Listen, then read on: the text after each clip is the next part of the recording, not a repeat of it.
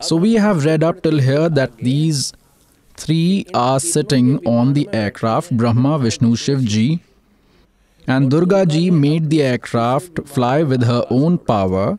First they reached the area of Brahma Ji, which is the place of Kal, that is Rajogun dominant. The Akshar Purush, meaning Kal Brahma, was himself residing, disguised as Brahma. As they moved further, he was there again as Shankar, and then further he appeared as Vishnu. Then where did the craft go from there? This is all just to clarify any doubts from their mind, just so that they do not think themselves to be gods, to rule out any misconception. Now pay attention. This is Devi Bhagvat. Srimad Devi Bhagvat is published by Gita Press, Gorakhpur. This is the same book that was shown to you before. We have read till here. We read it on page 118.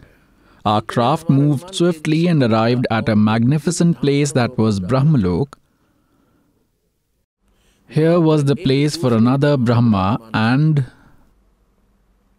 there was one Brahmaji in the aircraft and another one in the Brahmalok. He was Brahma, the Akshar Purush, who was trying to cheat them. He was residing there disguised as Brahma. Seeing him confused, God Shankar and Vishnu greatly, an assembly was going on. Lord Shankar and Vishnu asked me, four-headed one, Chaturanan, who is this indestructible Brahma? I answered them, I don't know anything about who the regulator of this universe, Lord. Who am I? Who are they and what is our purpose? These are the questions that are confusing me. Then suddenly the fast-paced as the mind aircraft left that place immediately and arrived at the beautiful summit of Mount Kailash. As soon as the craft reached, a three-eyed Lord Shankar came out of a magnificent palace. He was riding the Nandi bullock. Then came out the devil, who is the Akshar Purush. And within a moment, craft left that summit at a pace faster than speed of the wind. It made its way to the Vaikuntha Lok, heaven. Who was there? There was Sri Hari, who had lotus-like eyes, and Kal, who is the Akshar Brahm, Akshar Purush, and he had four arms, and he was riding Garud, the king of birds, and his beloved Lakshmi Ji was whisking a flabellum on him. Now we come here. Let us look down. Soon the aircraft started rushing through the wind and flew away. Right in front was an ocean filled with water, sweet as nectar, the water which was really sweet. We have read page 118, now we will read page 119. There was a beautiful island in the sea. Oh! There was a pleasant-looking bed laid on that island. The bed was decorated beautifully with jewels. A beautiful woman was sitting on the perfect-looking bed. Durga made her way to the bed and sat there beforehand. The look of the goddess was so influential, it looked as if a million stars were shining together in her face. She had a really beautiful face. Her teeth had a reddish tinge. He was more beautiful than 1,000 Lakshmis. The look of the goddess was so influential, it looked as if a million of stars were shining together on her face. She had a really beautiful face. Her teeth had a reddish tinge. We have already read this. Now this, looking at her, we all were greatly astonished for some time. We waited there. We discussed amongst ourselves, who is this beautiful lady and what is her name? We have no knowledge of this. She has thousands of eyes, arms and faces, looking from far away. She looks so beautiful. She is not a celestial nymph, neither a Gandharva Kanya nor a Dev Kanya. Narad, being suspicious, we stayed there for some time. Then Lord Vishnu looked at that Charu Sahini Bhagavati and conscientiously decided that she is Bhagavati Jagdambika. He said that this Bhagavati is the source of origin for all of us. Mahavidya and Mahamaya are also her names. She is the complete nature. Now, pious souls,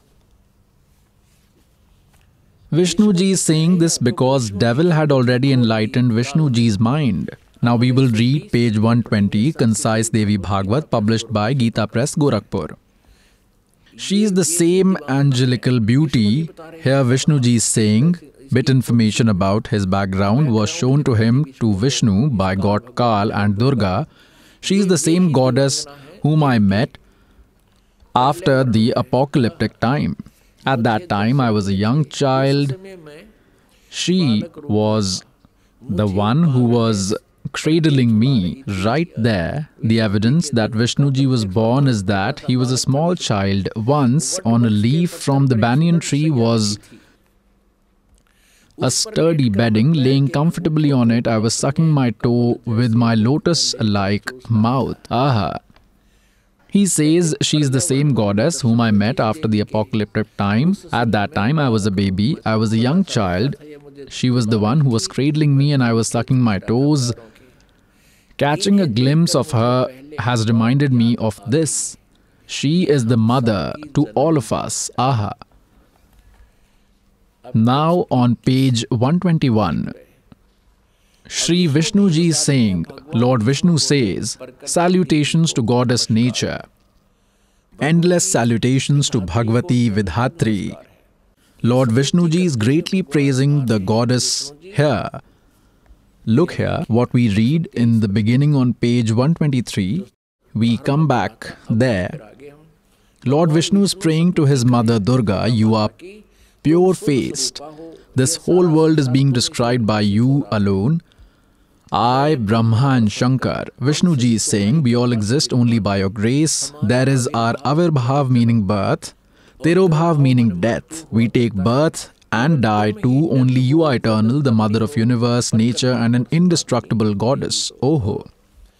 Lord Shankar says, Goddess, the great Vishnu appeared from you, then Brahma, who generated from him, is your son too. Then does this not make me Shankar, who performs spectacles, as a Tamoguni, your child too, meaning that you have created me too? Shive, you cleverly create the whole world, your qualities are always capable in the creation, possession and destruction of this world. Born of these qualities, we Brahma, Vishnu and Shankar regularly present ourselves to our duties.